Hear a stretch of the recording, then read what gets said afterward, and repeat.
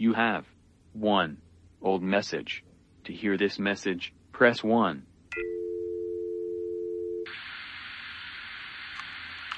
Pain begets joy. Fear begets void. Hello, detective. I'm calling to give you your first warning. Stop investigating Alaska's death. To you, this is an issue of a paycheck. And I understand that. And it'll help your parents. But to me, this is very, very personal. If you pursue this issue further, I will destroy your career, and I will go after your parents. I will put all of my energy into making you understand your mistake. I know where you live. I know where they live. I know where you live. I know where they live. I know where you live. I know where they live. I know where you live. Okay. There you go, so I'm being threatened. My name is Detective Denver, and I'm the private investigator who's been working on Alaska Curtis's murder case. A couple of days ago, while I was sitting in my living room in my footy pajamas, I checked my voicemail, and I heard that. I'm not especially worried about it, and the police are keeping a watch over my parents. But whoever killed Alaska has their eye on me and my footy pajamas. Speaking of which, I hear Boo Curtis started a podcast. You see what I did there?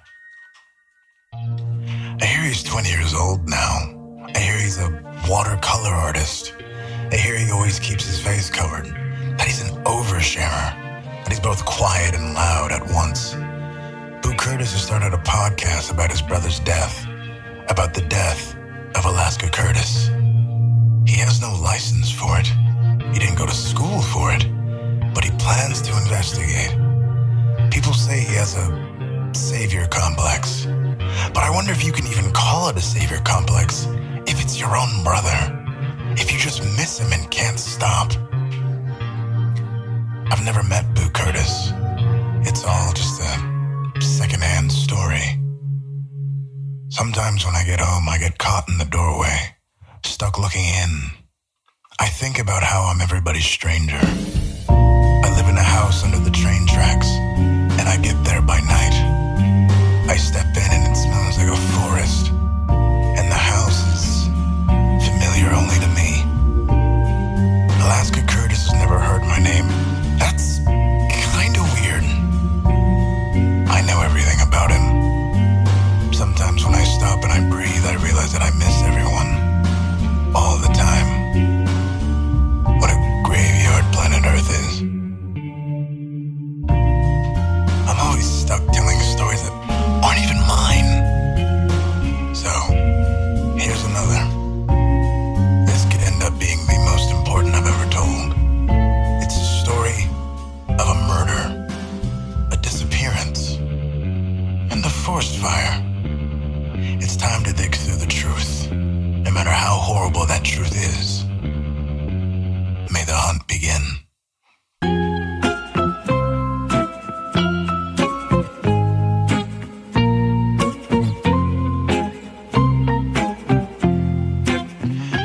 You're now listening to Who Killed Alaska, Episode 3, Split Hand.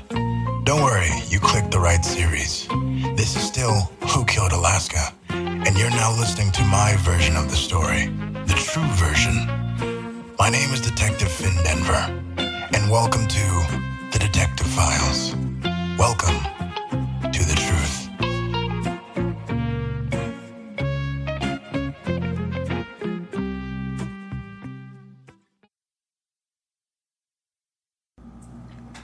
Today's Thursday, August 5th, 2021.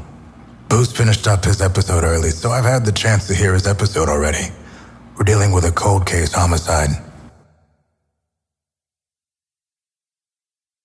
Our story begins 2 years ago in the summer of 2019. Alaska Curtis, a charming, bleach-blonde 19-year-old, lives in Roslyn, a wealthy suburb of Long Island. Around here, most teens his age are off to college, making friends and clubbing. But Alaska, young and charming Alaska, is jobless, alone, and living out of his car. Every day he parks in front of many mansions with manicured lawns. He parks out back of Italian restaurants. He dodges the valets, and he's constantly taken in by police on charges of loitering. In his jail cell, Alaska must have thought back to his glory days, back at Holy Cross High School. He was loved by everybody, popular with the girls, idolized by the guys. He struggled with grades, but he got on by with a smile and a good excuse. Even the teachers loved him. But at 19 years old, Alaska's been left behind, stranded in Roslyn Heights. For a time, Alaska was surfing couches, moving from one friend's house to another. But by now, everyone is sick of Alaska Curtis. By all accounts, he's a horrible house guest. He flirts with every woman and girl on two legs, and he throws house parties for high schoolers, for children, as if he's still trying to live out his high school glory days.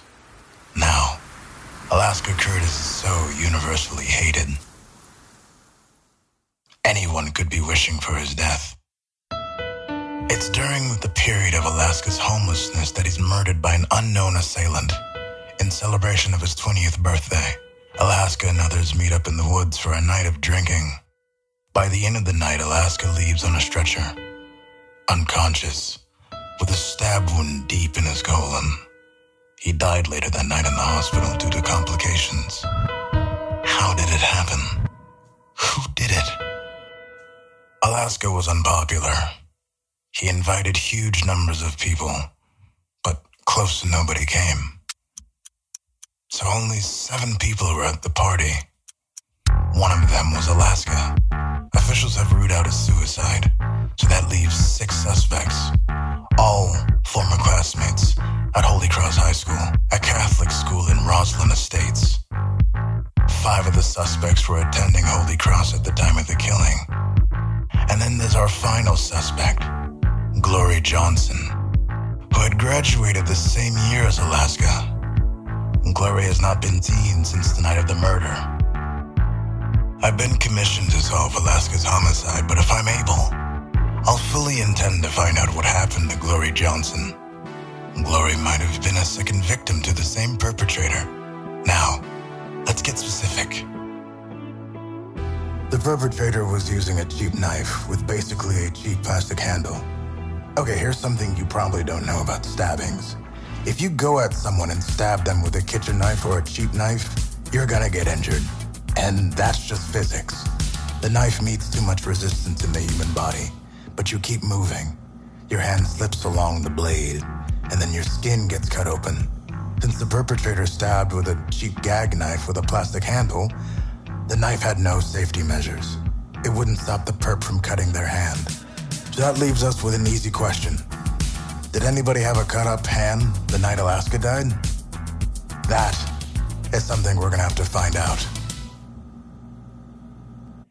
At the start of every day, I remind myself that today could be difficult.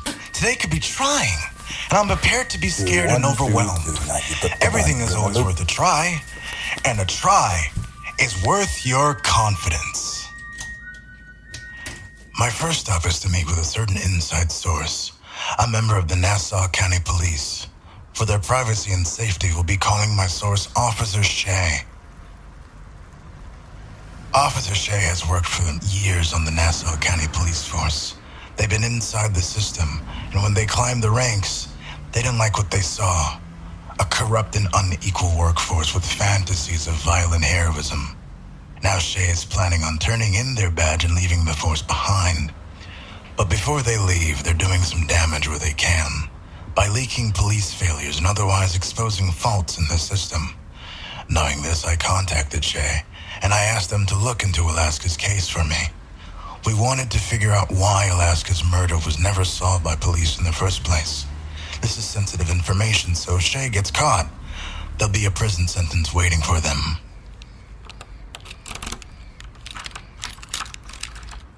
Guess what? I did find the case file. I found it. It was never digitized. It was filed incorrectly and there were pages missing, and I fucking found it. That's Shea. Their voice will be disguised to keep their anonymity. Nothing about this case was handled with correct procedure. So, first of all, there are very few photos of the scene. Second of all, there are no photos of the suspects. And then, Alaska had alcohol and opium in his system when he was found, but nobody tested the suspects for drugs, and that should have been basic protocol. That's a long list of failures on the part of the police. Everything is just lazy, stupid, or more lazy. Shay tells me that it's common in homicide cases to go cold. In 2019, about 70% of U.S. homicides went unsolved. However, Alaska's case was unusual.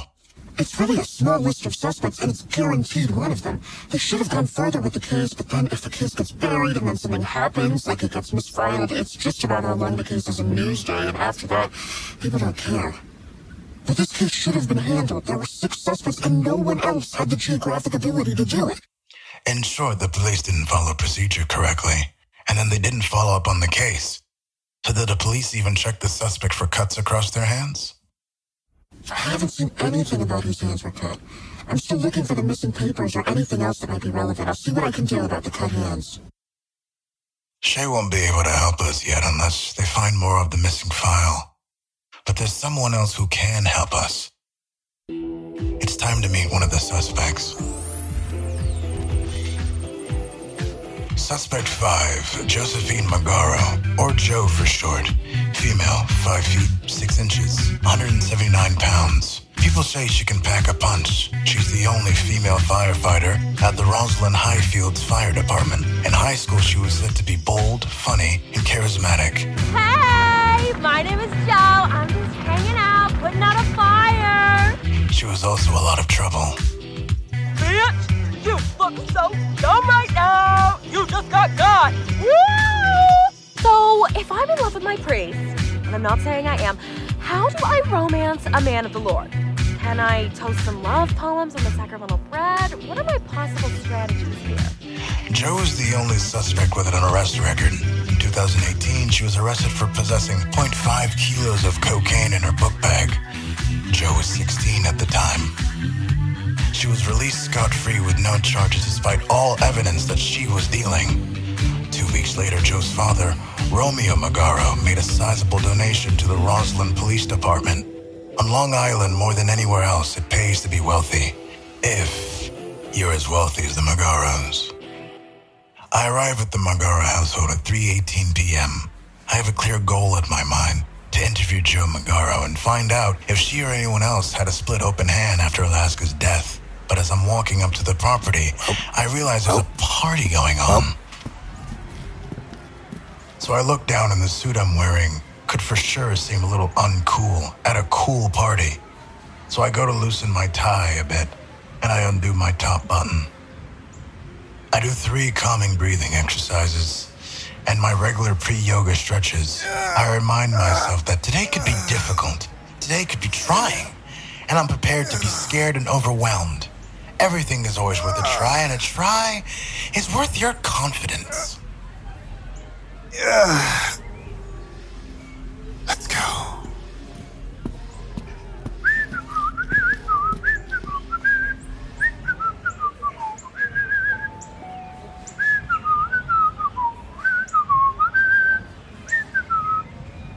All right, I guess I'm supposed to go in the back. I barely walk a few steps before he stops me. Hey, excuse me. Romeo Magaro, Joe's father. Can I help you? Romeo Magaro, right? Who are you? What's up, sir? My name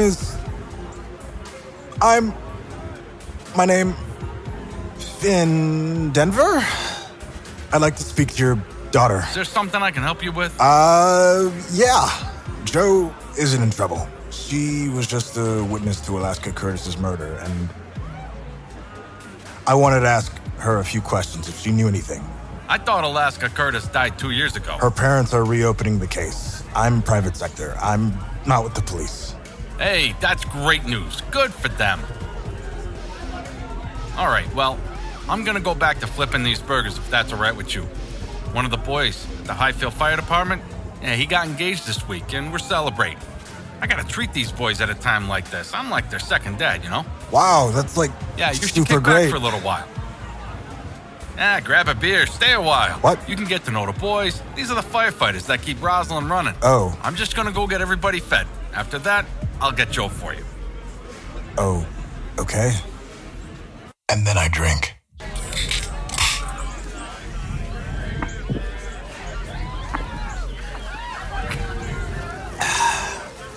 I drink a little too much.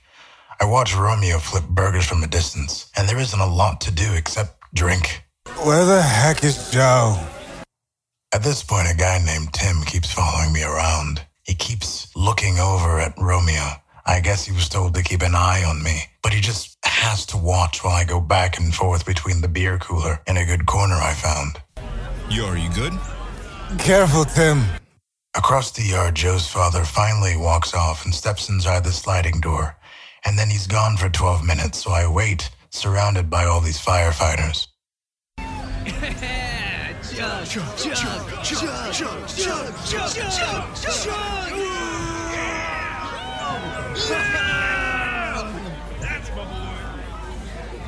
So, aren't you guys a little too young to be firefighters? Nah, we're volunteers.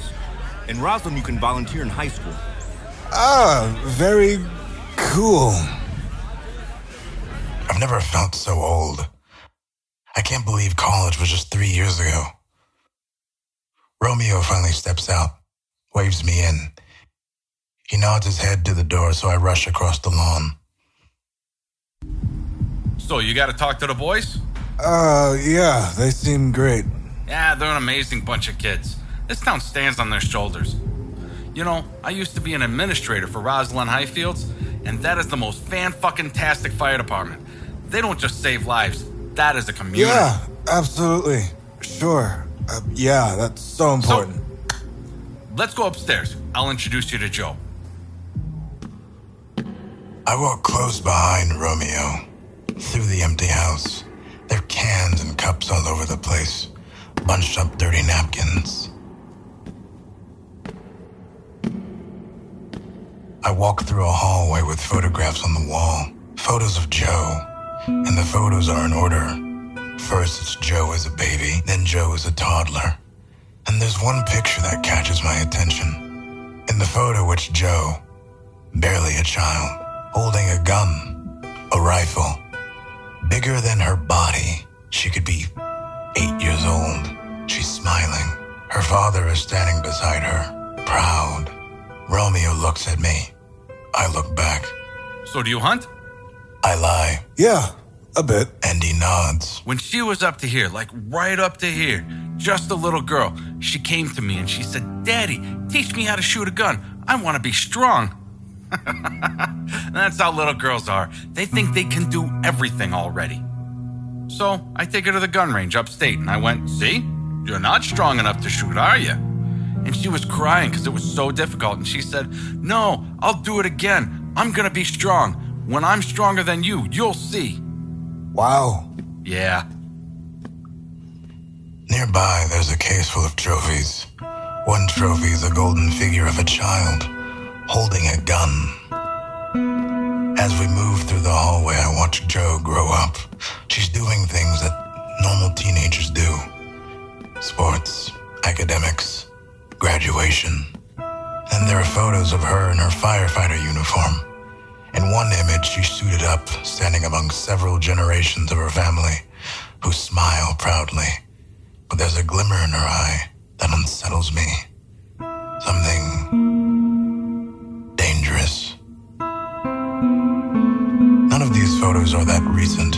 They stop at high school graduation. I've never really seen what Joe looks like now.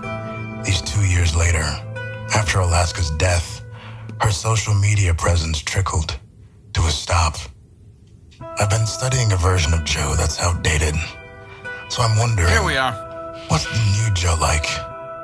Joe's room, dangling lights, inspirational quotes, Febreze lilac air freshener, a girl in a sequin sweater.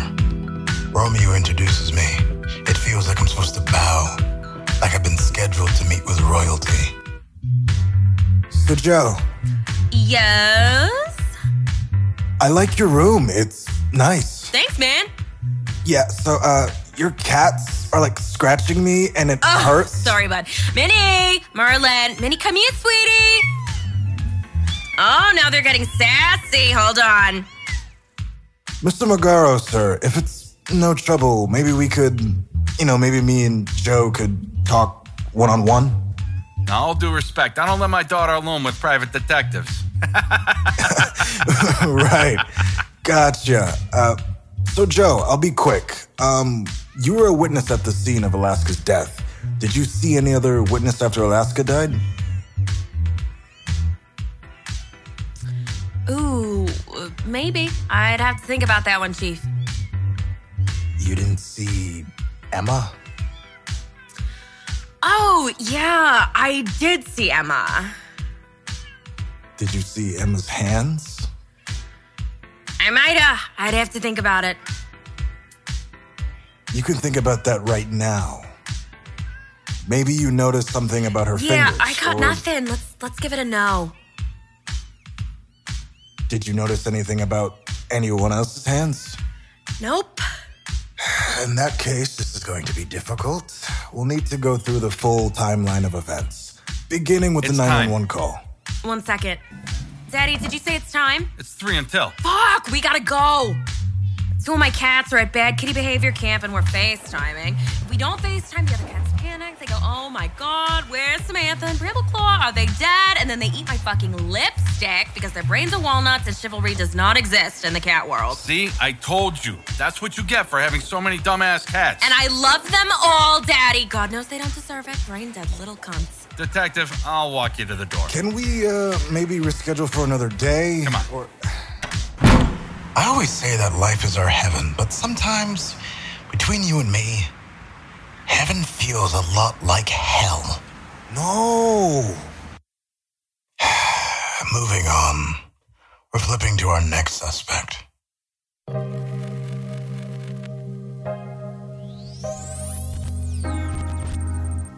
Suspect 4, Emma Wooten, female, 4 feet, 11 inches, 89 pounds.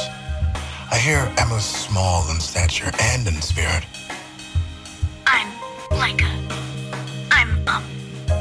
at school I'm popular in like a different way.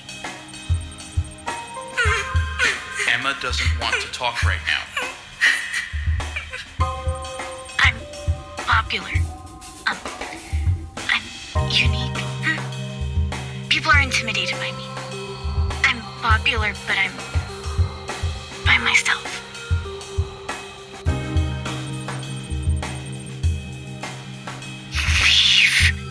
Leave me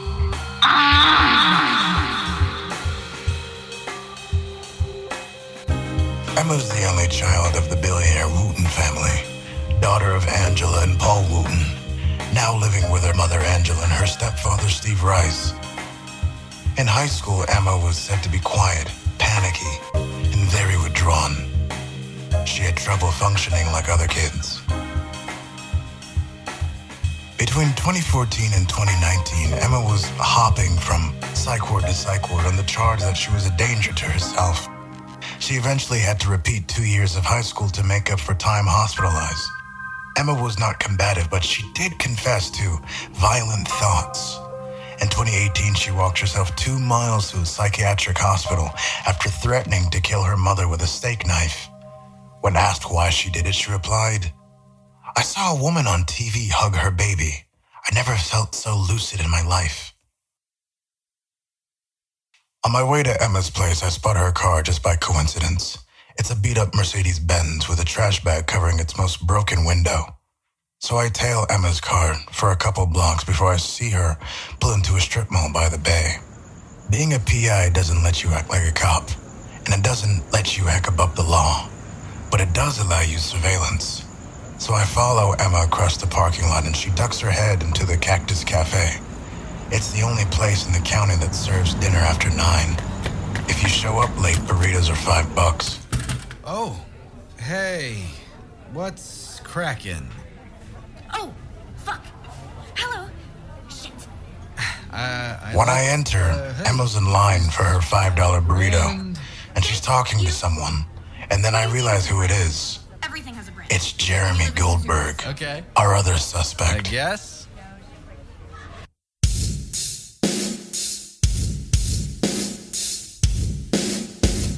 Suspect 3, Jeremy Goldberg. Although among friends he goes by Logan. Why he went from Jeremy to Logan is completely unclear to me. Male, 5 feet 11 inches, 156 pounds. Most days Jeremy is charming and sociable. His collars are popped and his hats are on backwards. But he's been known to take a lot of hobbies. Everything from Dungeons and Dragons to knitting to rapping. God is my witness. I love God. God is my witness. I love God. God is in the birds and the trees. So he wears a lot of hats. Folks say Jeremy reads the room, then he decides how to best make people smile and laugh. In high school, Jeremy was called a mischief maker. You could even call him a bully. All right, party people. Who wants to do body shots? This is the library. You can't... Speak now or forever hold your peace. I object. Jeremy, stop it. Ladies and gentlemen, the bride is several raccoons stacked on top of one another. I'm just fucking with you. Oh, this is fun. We're having fun. Logan, do you have anything to say to the people? Happy 9/11. What the fuck? Jeremy spent a lot of lunch periods with the school guidance counselor, but he would tell you he wasn't bullying anyone. He was playing around or having fun. Jeremy also has an incredibly high pain tolerance. In a 2017 Facebook Live at the back of a classroom, Jeremy recorded himself biting his tongue till he was bleeding, just to cope with boredom. In 2018, Jeremy was picked up in an empty parking lot and hospitalized after punching a brick wall until his skin peeled off. One teacher expressed remorse that Jeremy, in his adult life, has not pursued therapy.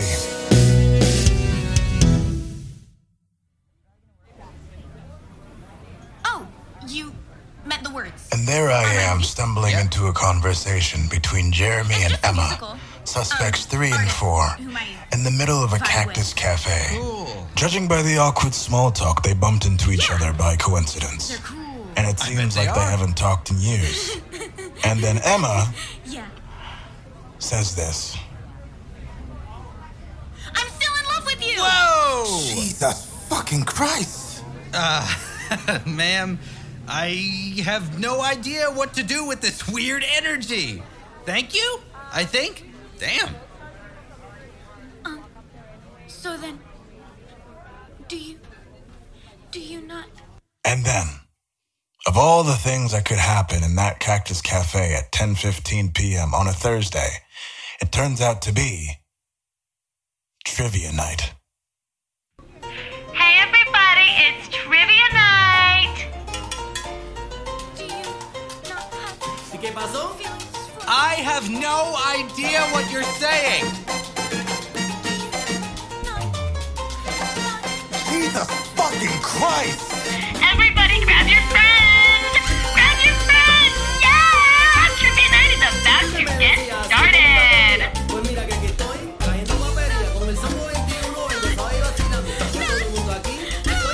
Trivia!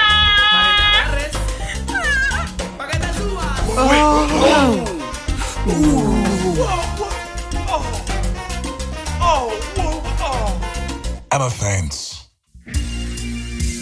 I watch her go down in slow motion, her eyes glazed over. The woman at the corner yelling about trivia. It looks like Jeremy's about to catch her, but then he reconsiders, and he just lets her fall rear first onto the cold marble. Sometimes heaven really does feel like hell.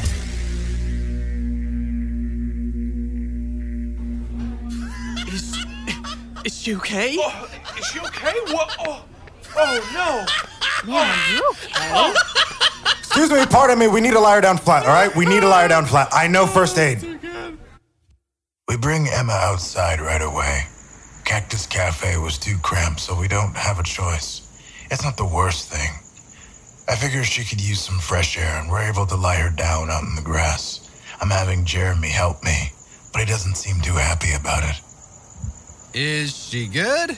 Don't kick her. That wasn't a kick. That was a nudge. I nudged her with my foot. It's called a nudge, Mr. Everything's a Kick Man. Can you elevate her legs for me? We want blood flow to her brain, basically. Legs.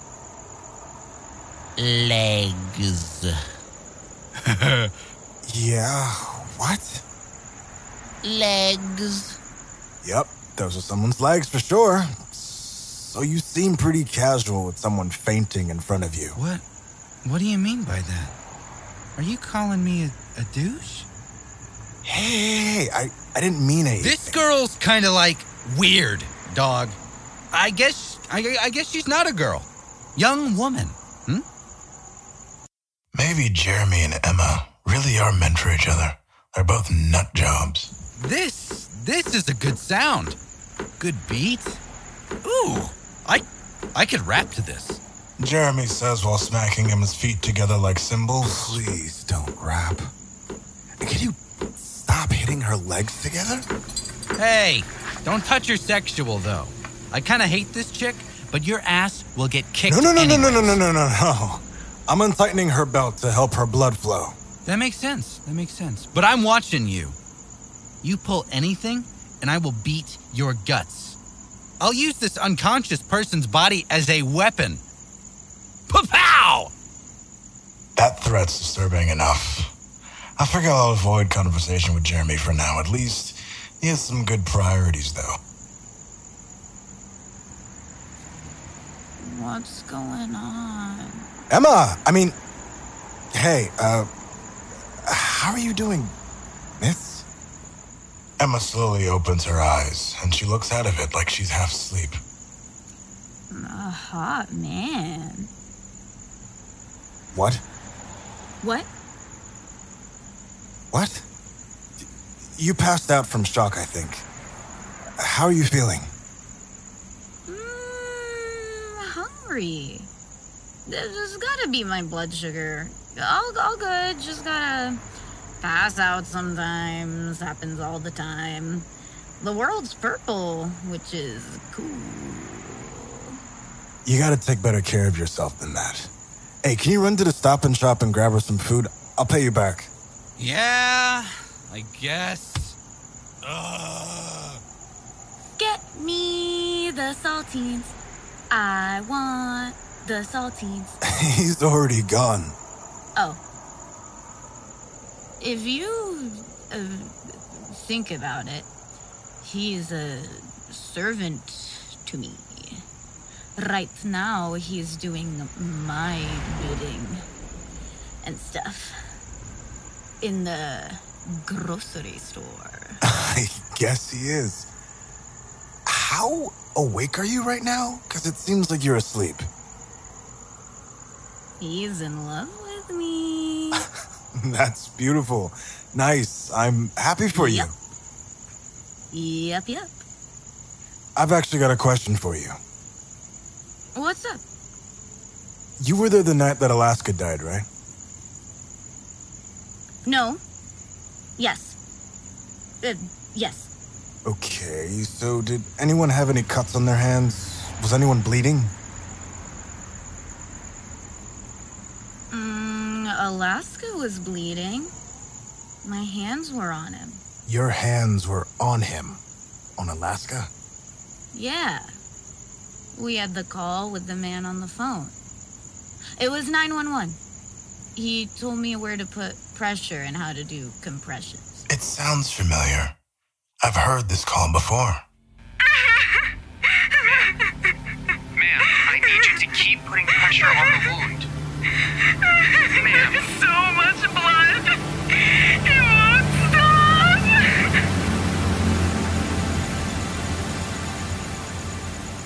The blood made my hands heavier. As in heavier by several pounds. It was too dark to see my hands. But then the police showed up. They shined their flashlights on us. It was fucked up. My hands were red. Isn't that fucked up? Yeah, that's fucked up. For sure. So, no one else had cuts or blood on their hands? Just Alaska's blood was on your hands? I guess. I don't know. It was dark. Emma said her hands were weighed down by several pounds of blood. So, that's not gonna be true. A thin coat of blood on her hands wouldn't weigh much. So either it's just that Emma's loopy and that comment's completely nonsense, or the blood made my hands heavier has some kind of subtler meaning, and I have to figure out what it means. All right, Emma, I got you jelly beans. Think fast. Ow. Once Emma's lucid and able to walk and talk properly, we all go our separate ways. I try to ask Jeremy whether he saw anyone with a cut on their hand the night of the killing, but he's not eager to answer. I'm confused why you're asking. It's sort of like it's not your business, maybe? That info could help us solve Alaska's death. Yeah, that's not your business. Okay, I'm out of here. Come on, me. Days have passed. There's one more suspect we can look to for information. Boo and Glory will not be able to help us, so there's just one person who can. Bobby York.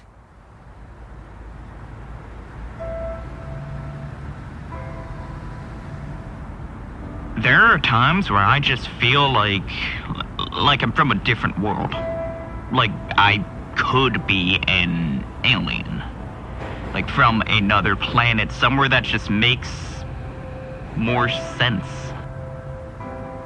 I mean, I don't know if I'd call it a struggle per se. It's more like I look at the hand that I've still got, and I get to thinking, like, is this mine? Like, is this really mine? Like, it can't be, right? I just feel like I'm from another planet out somewhere. Maybe at the same time. Suspect 2, Bobby York. Male, 5 feet 8 inches, 164 pounds. Bobby's been giving me information about the other suspects. Addresses, intel, contacts. He's my inside source. Why?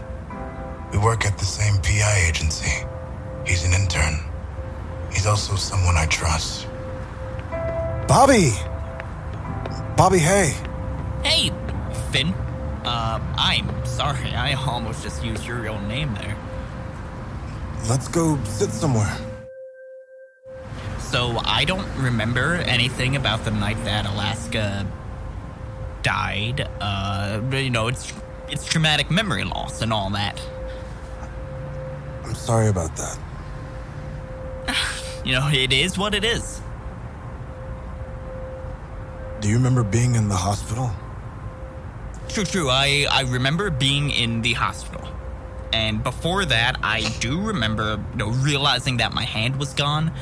I was lying in the woods. I was screaming. The night that Alaska died, Bobby suffered the permanent loss of his hand. Paramedics found him in the woods bleeding out of his wrist, with his left hand nowhere in sight. As with Alaska's death, we have no idea who did it and why. Sitting with me at the train station today, Bobby's left hand is a prosthetic with metal joints and fingers. While he tells me about the night, he points to his wrist, the pale flesh connecting to the prosthetic.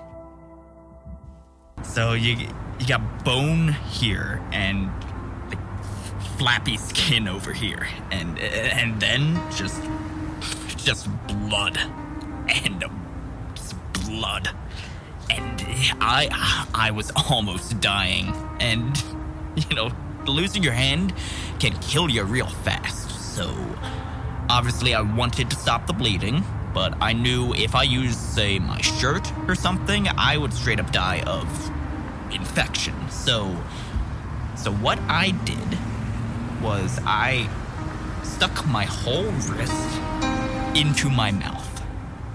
that wasn't great either, but the doctor said that it wasn't the worst idea given the situation at the time. Is it cool if I touch your wrist? It'll be helpful if I could look at your injury. If I was injured and someone asked to touch my scars, I would feel really uncomfortable about it. Truly. You can answer however you like. No, don't even worry. I'm fine with it. You go right ahead. Bobby brings his prosthetic hand towards me. Nothing about it is skin-colored. It's dark, silver, with exposed machinery. Every line and crease and scar on Bobby's wrist tells a story. A painful story. So much destruction was charted into him, and he'll be that way for the rest of his life. He'll be an old man with the same scars. I mean, it's not that bad. Yeah, I can still feel it sometimes. I can still feel my hand, phantom sensations. It feels cold and wet, like my hand is surrounded in stone. Bobby, you got a heck of a smile. I don't mean to be weird. I'm just saying, you do. You got a nice smile. But Bobby, how often do you honestly tell people that it hurts? It never hurts, man.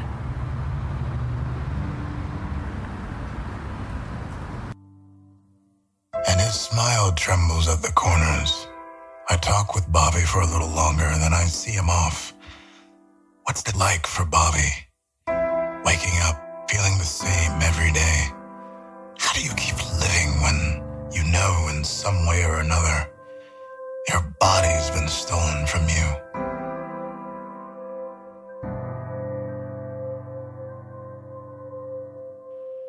There are a lot of books about just how aliens are all around us. And I think you just have to know that you're an alien. Like, certainly I can tell. Like, I look down at my feet, and I'm definitely looking through a telescope at myself on another planet. It's the same whether I'm moving my right hand or whether I'm moving my prosthetic hand. It's just wires. Like, my real body is on another planet. It's in a test tube. It's watching me. Or I guess technically I'm watching me. We won't be hearing from Suspect 1. Suspect 1 is Boo Curtis, and Boo Curtis has not been responding to my emails or my messages. We won't be hearing from Suspect 0, Glory Johnson, since Glory's been missing for the past 2 years. Glory, come on! Slow down!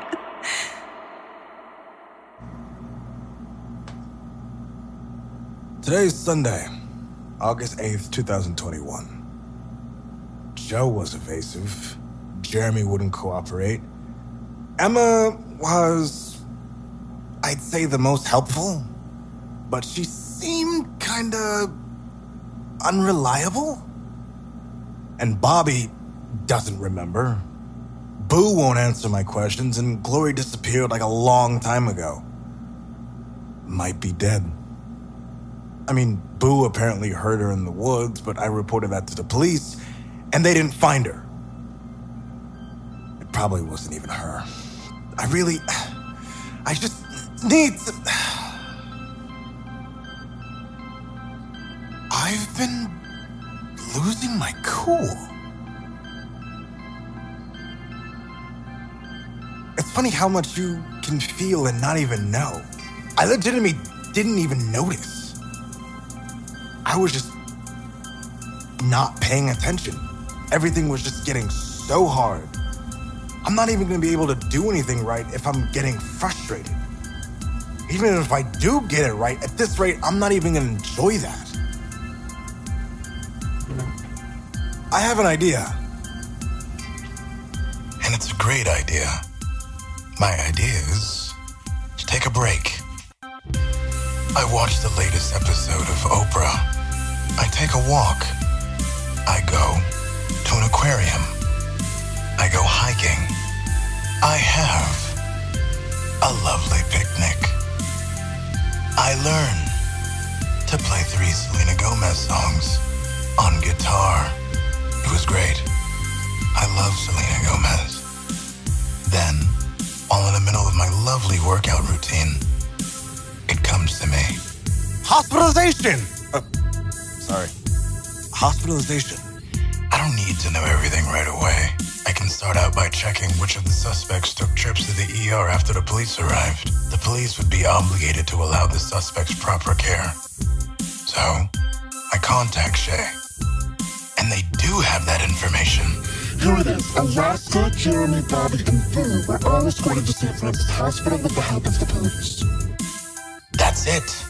That's our starting point. Jeremy, Bobby, and Boo are our main suspects. Bobby was hospitalized for his cut-off hand, which doesn't take him off the list of suspects. He could have stabbed Alaska before his hand was cut off, or he could have managed to stab him with his non-dominant hand. As for Jeremy and Boo, we don't know what they were hospitalized for. Any of 3 of them could have committed Alaska's murder. We're just getting started. It's time for us to find out who killed Alaska.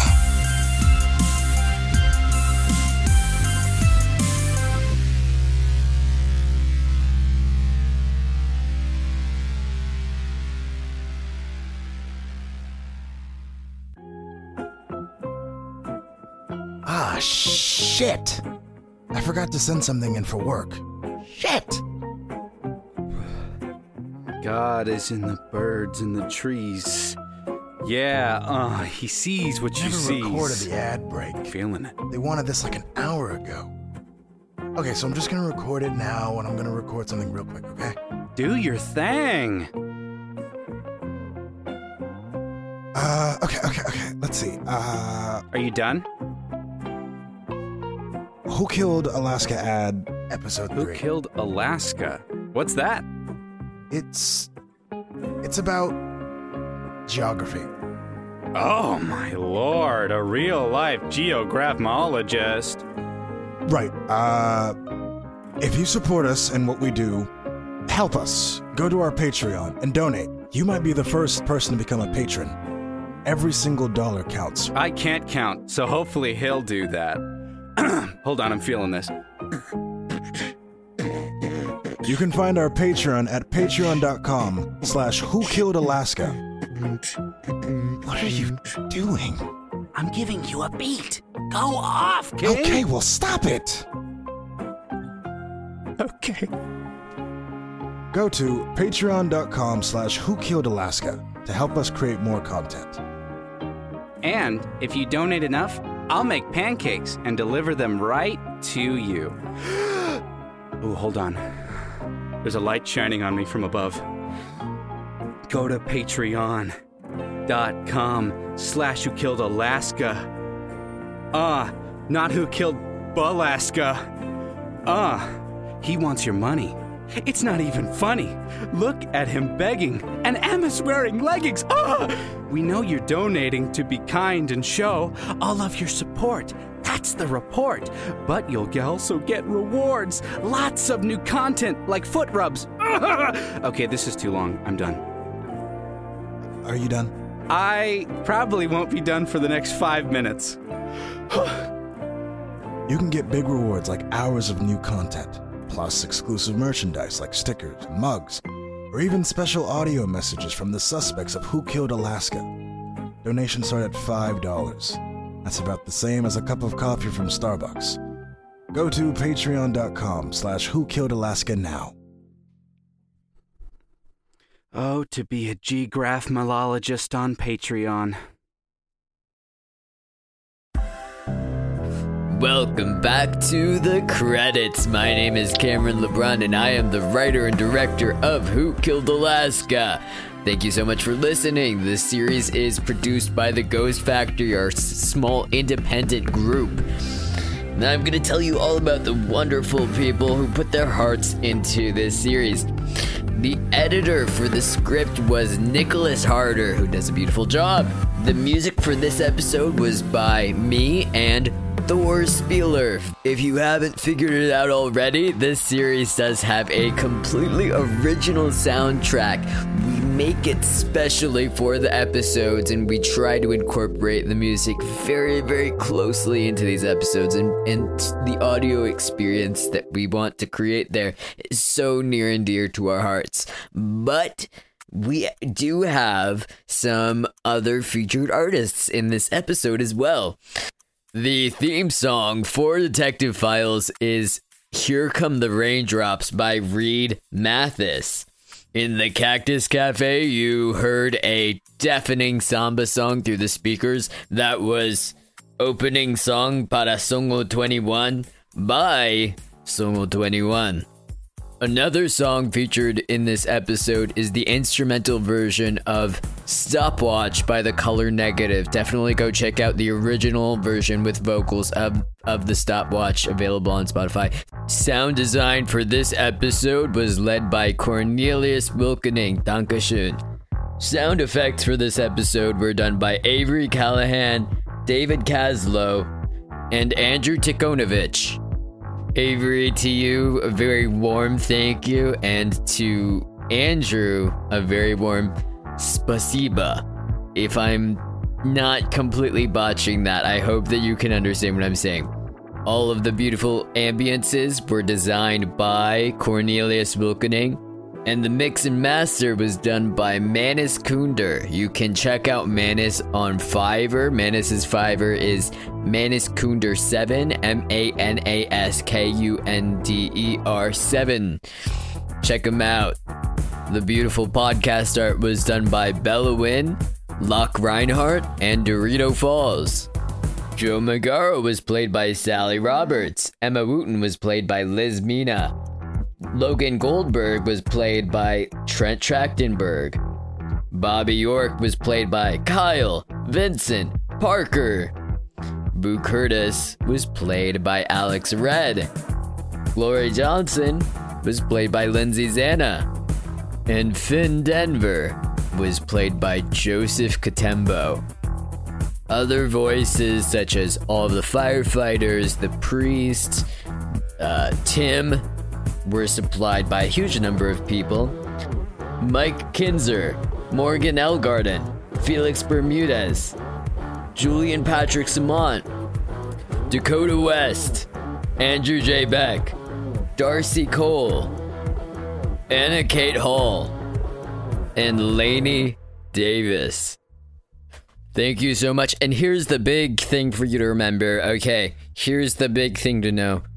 Open up your calendar app. Open it on up. We're going to your calendar app. Your application for your calendar. We're going to it. I'm waiting. I'm expecting you to go to it. September 16th. That's when the next episode comes out. What? September 16th? I know that's what you're saying to me. You're yelling at me right now. September 16th? That's in a million years from now. You expect me to care on September 16th that you're releasing... Ow, I just hit my hand on something. You're releasing a new episode. Yes, please do care. If you enjoyed this episode, you gotta, please remember, please write down September 16th. It takes a lot of time and effort for us to put together these episodes. It's really, really challenging. So... September 16th, write it down. That's when episode 4 comes out. And it will be beautiful, and you will love it, and you will say, "Hey Cameron, this was beautiful, and I loved it. Do you think good?" And I'll say, "Yeah, I told you you would love it. It would be good and beautiful. You would love it." That's the end of the podcast. Goodbye.